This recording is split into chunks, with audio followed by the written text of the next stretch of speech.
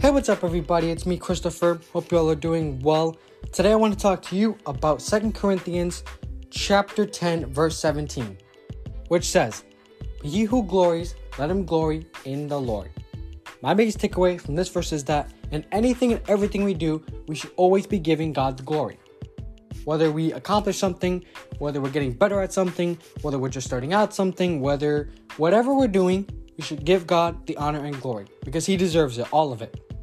And here's just one reason why. Because He gave us life. If it wasn't for God, we wouldn't be where we are today. And the reason you are here today is because God's using you to do what He wants you to do. Never forget that yes, you may think I'm the one doing it, but it's not you doing it, it's God using you to do it. It all starts with Him.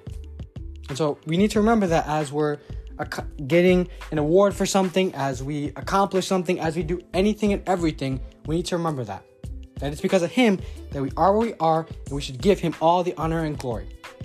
That's my biggest takeaway from this verse. Thank you all so much for joining me. I'll catch you in the next one. Bye.